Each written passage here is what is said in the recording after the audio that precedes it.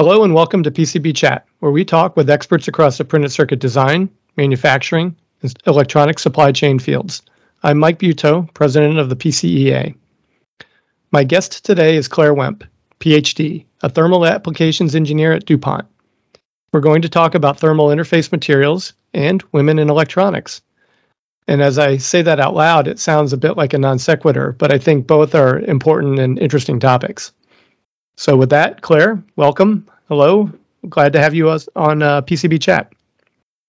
Hi. Thanks, Mike. Happy to join. I mentioned thermal interface materials, but for today, we're going to talk about TIM1 materials.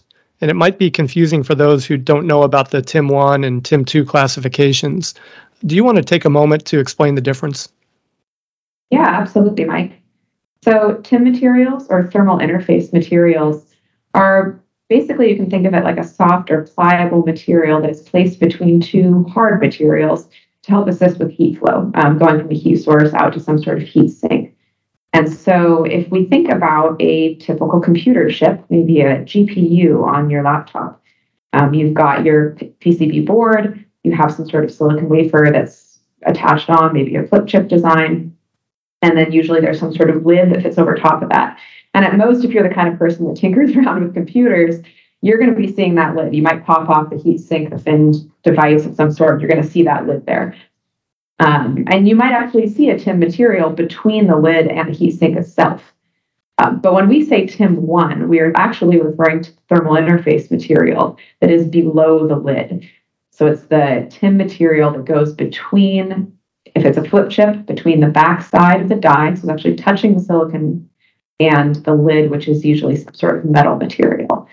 So it's kind of the first line of defense from the heat source out to that lid material.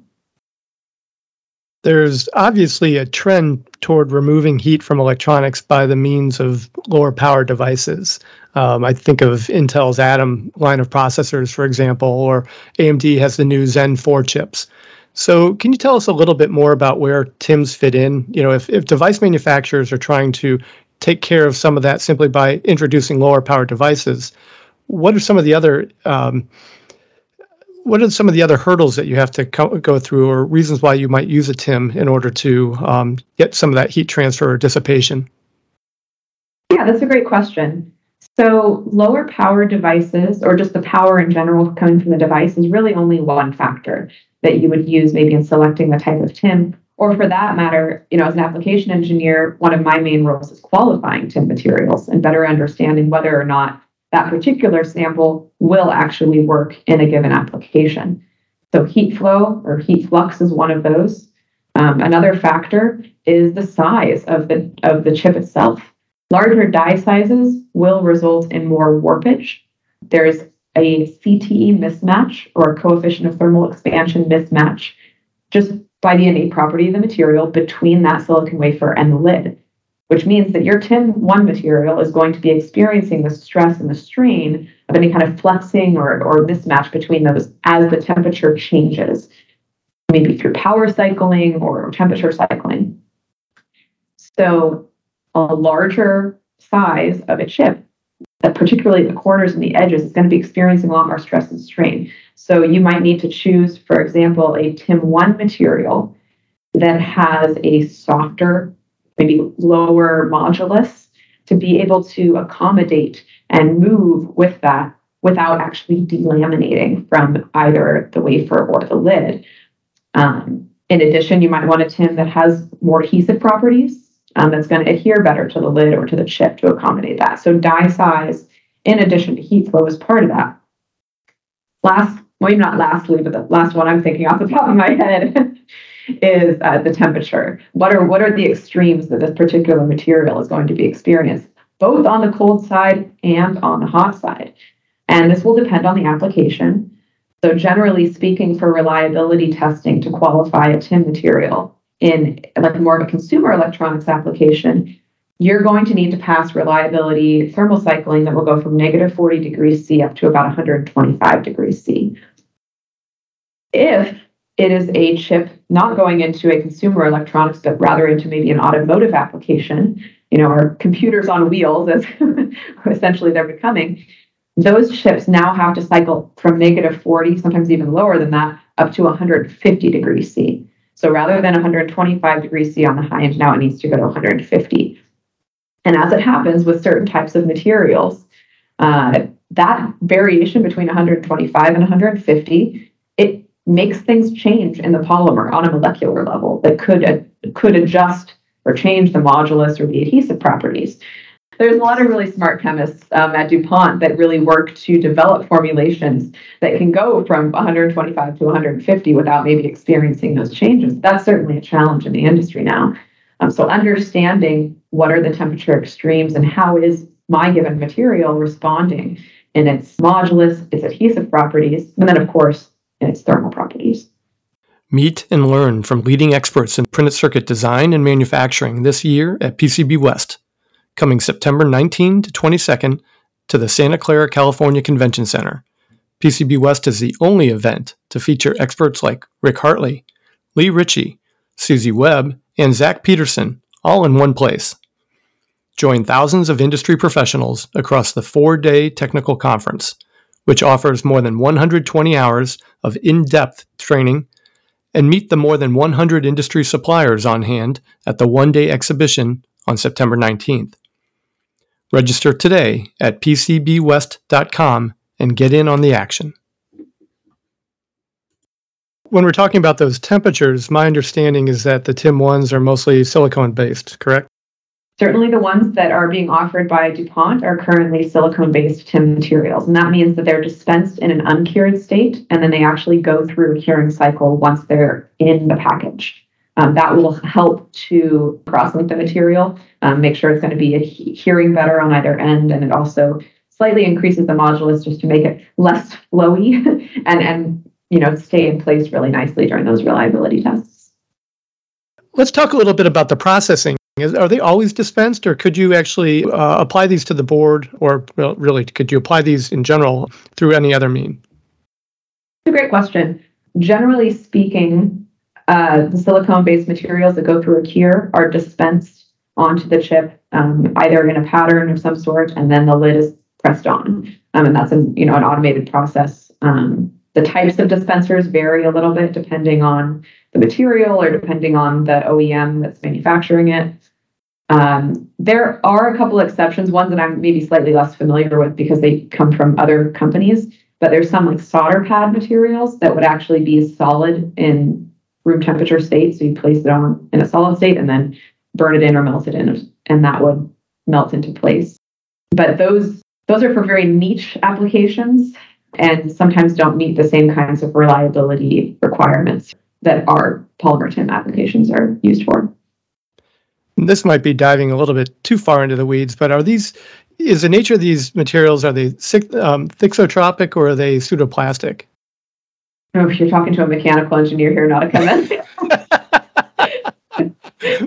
I honestly don't know the answer to that. I know that there are people at DuPont that would, but being someone who works more on the application side rather than the formulation side, I can tell you that they're stretched in their uncured state. When I have tested them or run tests with them, they're gooey, kind of like melted cheese, and stretchy, very good adhesion. And then once they go through the curing process, we like to refer to them as more of a gel material. So they have a little more springiness, a little more elasticity. Certainly, if they're adhered between the two plates that they're ultimately going to go to, they have really nice adhesion as well. Okay, so this might be more up your alley then. In your experience, who makes the call on TIM use? Are they designed in, or are they added afterwards because testing is showing that there's unacceptable thermal gradients or some other heat problem? Oh, it varies so widely. So I've been working specifically in this TIM area for about 5 years now, after doing a lot of more academic research in the space.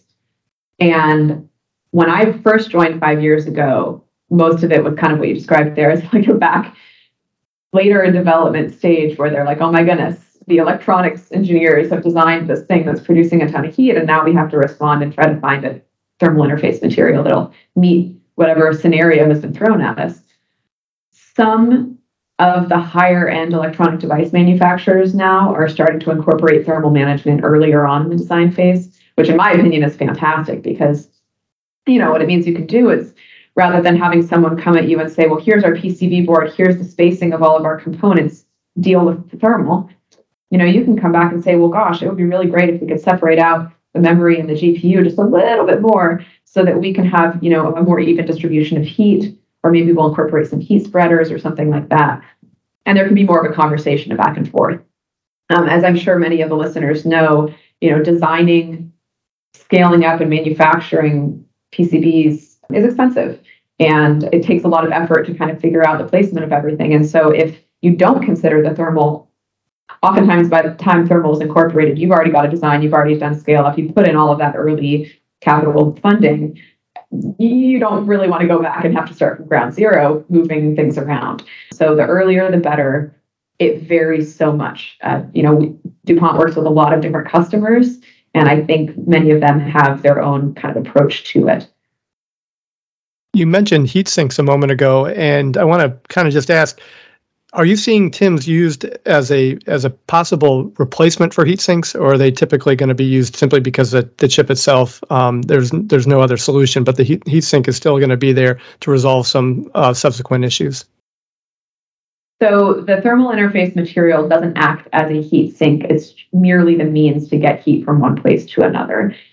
If you were to literally stick the heat sink, which is usually metal, directly on top of the lid, you're going to have metal on metal, and that on a micro scale, that has a lot of air gaps. Air is a thermal insulator. You don't want that. So really the TIM is just serving to fill all those little crevices. So no, I don't see the heat sink going away. However, what exactly the heat sink is varies a lot. So historically, you would see finned heat sinks, just metal fins. Sometimes we see pin fins, which are more just like individual rods sticking up, and you have airflow.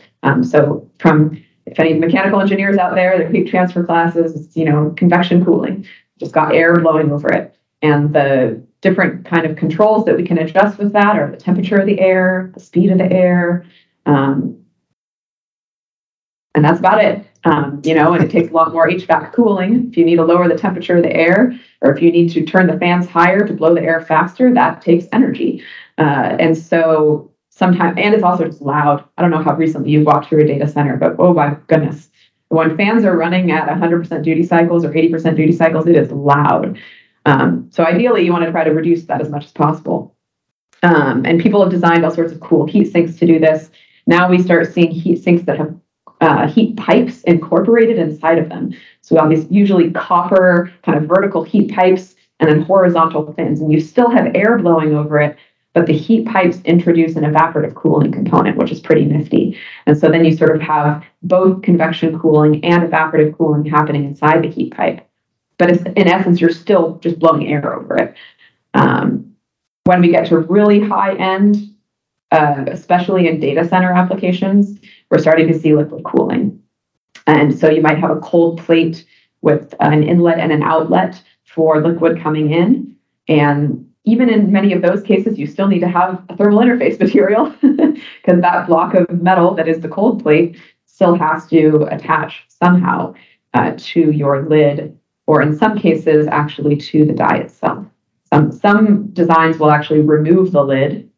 And in that case, we actually call the thermal interface material a TIM 1.5, kind of the hybrid. Essentially, you got the backside of the die, the TIM 1.5, and then some sort of heat sink sitting on top. But in any case, the heat sink can come in many, many forms.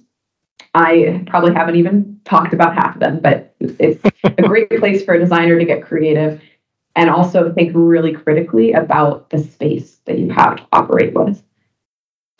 So in the companies that are really thinking this through, who all is in the room at the outset? It's going to be a really great cross section of engineers, electrical, mechanical. You could probably have PCB designers in there. Probably got some budget people in there thinking about how much things are going to cost. You might even just have some general designers. As we know, working in the electronics industry, everything gets ripped apart on iFixit or one of these online websites, so you want to make it look pretty from the inside out. Yeah, honestly, that would be my guess. off the top of my head, since I'm never sitting in that room as a supplier of raw materials. But that would be my guess. Is the folks in there are going to range from electrical, mechanical, and design. Mm-hmm. So let's switch gears for a moment. You've been involved in the Society of Women Engineers since your undergrad days and continued that effort while working on your doctorate. What drove you to get involved? So when I started my undergrad at Santa Clara University, I was in a class of mechanical engineers, about 90 of us, and I think there were maybe 6, possibly 7 mechanical engineers that were women. In high school, I never really thought too much about the breakdown of gender because most classes were split 50-50, but I'll tell you, it's pretty shocking to walk into one of your morning seminar classes and be one of 2 women in a 100-person class. And it really hit me in a way that I didn't expect. So I did actively seek out ways to engage with other women that were sort of going through the same process as me. A little bit solidarity, a little bit social, and also really working to make sure that future generations were not going to experience that same thing that I had, just being sort of one of the lone wolves in the room. So Society of Women Engineers is an international organization. They have sections that are at the collegiate level. They have sections that are professional sections. I'm now part of the Santa Clara Valley section of the Society of Women Engineers on a professional level. But the undergrad sections just do a fantastic job of engaging and creating a space for young women who are desiring to pursue engineering to really share their joys and their struggles, but also to connect with professionals in the area that have gone through that and sort of seen the other side of it. And so I think it's a fantastic organization. I've been involved, like you said, ever since undergrad, and continuing through grad school and now as a professional member. Per the National Science Foundation, if we look at all science and engineering degrees, women accounted for half of them in 2018. But if we look a little closer, the NSF goes on to note just 22% of engineering degrees in 2018 were awarded to women, which is up only 4 points in 20 years. Now, the percent of doctoral degrees has almost doubled in that time to about 25%. But if you think about this more broadly, I mean, women aren't just switching to coding either. I want to just point that out. That percentage has actually declined 7 points in 20 years. So I'm going to guess that awareness and recruitment were really big topics of conversations in some of your SWE chapter meetings. Huge, Mike. Absolutely. So the studies done by Society of Women Engineers, NSF, and then I believe the American Association of University Women, AAUW, has shown that women and young girls typically start self-selecting out of STEM classes whenever they can, or they start telling themselves that I'm bad at it, and that kind of perpetuates a desire not to pursue it between 5th and 7th grade. And if someone starts telling you at that age, well, you're just not good at it, then you're not going to have a desire to do it. And when I read that data, I thought back to my 4th grade teacher who told me the opposite. Who told me you're good at math and had me start doing some advanced stuff with a couple other students. And I mean, I'm sure at the time I didn't think too much of it. But for all I know, that could have been a linchpin that, got me excited about it and continuing. So for outreach efforts, that's a big part of SWE. We have SWE Next, which is sort of like a elementary to high school club to try to engage even younger students as much as possible.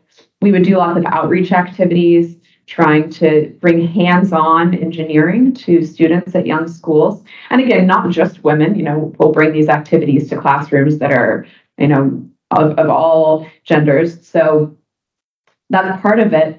But one of the things I really want to highlight, I think this is something that often gets overlooked. Many times engineering, when people say, well, what are the key skills that you need to be an engineer? People say, oh, you need to be good at math and science. And that's the conversation ends after that, right? So you could imagine a young girl hearing that and thinking, well, gosh, I don't like my math and science classes, or I'm not good at it. And they'll just figure I won't be a good engineer. And what I like to say to that is that if you're an engineer that's really, really good at math and science, but you have no creativity whatsoever, you're not a good engineer. And so you could be so good at these, but we really need people that are thinking outside the box and thinking creatively. And part of thinking outside the box is having people from different backgrounds that just naturally think differently because they've experienced different things in their life. And that could be gender, it could also be cultural upbringing, it could be socioeconomic status. There's so many different things. One of the stories that I had a design engineer tell me when I was an undergrad is that when they were originally setting the building code standards for kitchens, they set the countertop height to be appropriate height for the average male, because all the people sitting on the standards board were men. But at that time, most of the people that cooked in the kitchen every day were women. And so they spent all this time and money and they built all these standards and they started doing testing and they brought women in and the women said, well, gosh, these counters are way too high. And I think it's a very funny kind of practical example, but the reality is that most of the things that engineers design and build are being used by men and women. And so if we don't have a diversity of people sitting at the table, you're going to end up with a counter that's too tall, metaphorically speaking. So I really do feel strongly about getting that pipeline going and trying to remind young girls that creativity is as much a part of it, if not more so, than just being good at math and science. I didn't like physics when I was in high school. And I became a mechanical engineer. So what do you know? So I love your take on it, Claire. I'm a bit sensitive to this topic as my mom is a retired pediatrician. And when she went to med school, she was the only female in her class. Now, today, med schools are still slightly more male than female, but not by much. So bringing this back to electronics, I totally get the creativity part. And I mean, believe me, I had a panelist at our conference, PCB West, last year, who she's the director of engineering for Collins. And she talked about how kids who play Minecraft and they think in 3D, right? They think in abstract ways.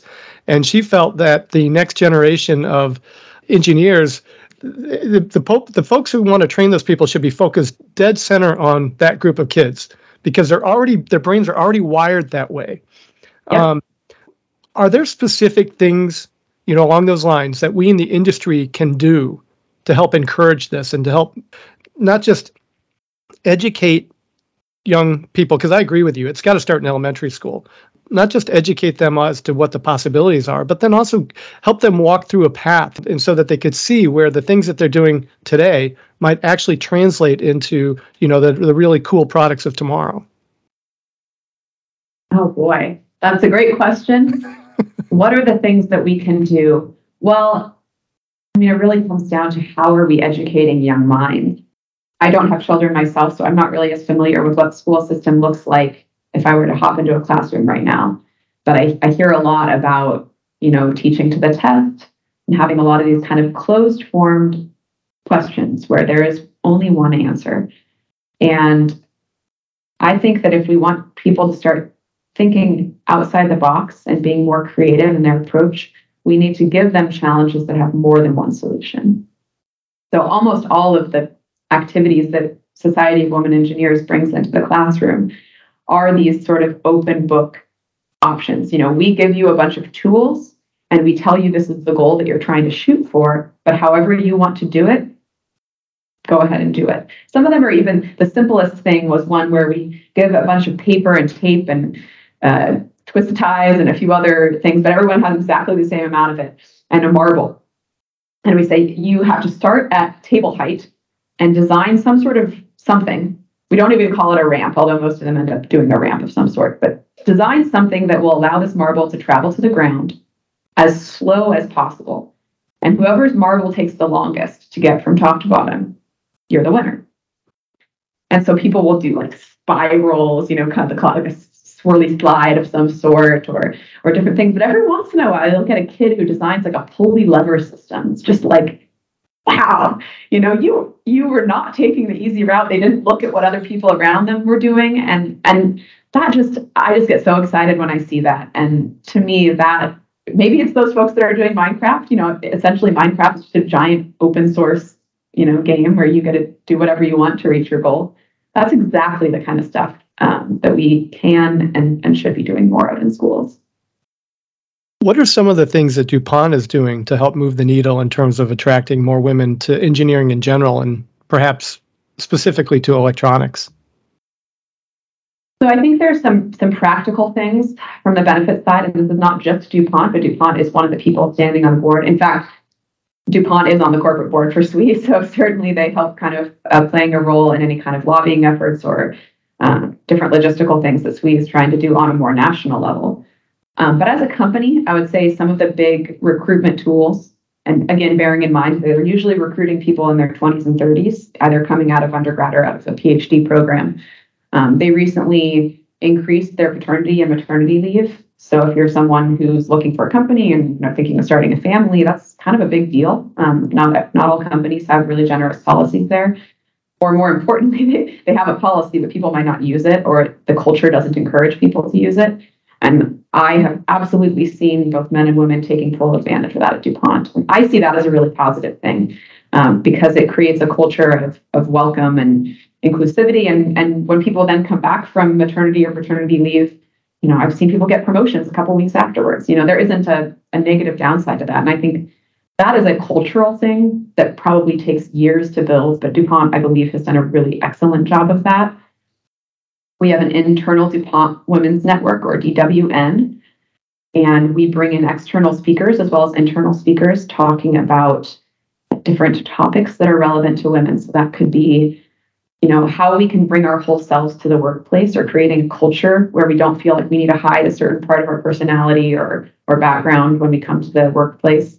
I won't go into great detail on that. That might sound really foreign to some people, but I was, really surprised. There's, certain factors of people's culture or personality or whatever that they just never share. And then because of that, they feel like they're hiding something, and that can actually ultimately be detrimental to their presence in the workspace. So that's one thing. We really try to be more open about talking about wage equality and, fighting for promotions and knowing how to promote yourself, how to speak up in a room, which oftentimes can be very male dominated. And so we create spaces to have those conversations. DuPont Women's Network is one of those. Beyond internal workplace organizations, or ERGs, we have been doing work for recruiting externally to try to increase our basically recruitment pool of women engineers. So that includes recruiting at the National Conference for Society of Women Engineers. It includes actually reaching out to not just Society of Women Engineers, but any kind of other chemistry women organizations or clubs on campuses when we do campus recruiting, to make sure that those clubs are advertising to their constituents to come out when we recruit. Yeah, there's a couple different avenues we're going. Those are the ones I'm thinking of off the top of my head, but it's certainly something that is in our thought process as we go through recruitment. And how would someone in industry get involved in Society of Women Engineers? Well, you can go onto the Society of Women Engineers website and search to see if there is a section that is near you. If you live near a big city, odds are that there probably is a big section. If you live more rural, that you might have to join virtually. But a lot of the sections right now, we're kind of all slowly transitioning out of the COVID era, and maybe just beginning to offer some more in-person events. My local section has been doing coffee hours roughly once a month, where we choose a local coffee shop and just have a range of couple hours one morning, and people can come out and grab a cup of coffee and chat. And that has actually surprisingly been a really successful avenue just to kind of get people connected. And that would be my first thing is, just start seeking out a local group and go to an event, get involved, meet people. You'd be really surprised. Everyone's so friendly and so eager to help out. Oftentimes we'll get folks, I work in the Bay Area, and we've had some layoffs from a variety of tech companies in the area. So there's been some women in our section that are now seeking new jobs. And so we're having these wonderful conversations about, how do I, update my resume for the first time in 5-10 years, and, making sure that I'm getting a salary that I'm worth, and how do I negotiate that? And, these are all extremely valuable conversations, some of which might be considered taboo in certain circles, but we're kind of trying to break that down and really be transparent about it amongst the women in the group. So I think C-sections are great. I encourage any women, or for that matter, men who are allies and interested in, especially ones that might be responsible for hiring and trying to figure out, well, gosh, I put out this job offer and the only people that applied were men. What do I do? How do I get more women to do it? Join SWE, talk to some of us. We've got lots of different suggestions to help folks that are trying to diversify their hiring pool. Great. Well, Claire, thank you for the great conversation. Absolutely. I'm really glad to share about both thermal interface materials and also women in engineering. They're both topics I'm passionate about. Our guest today has been Claire Wemp of DuPont. For PCB Chat, this is Mike Buteau. Have a nice day.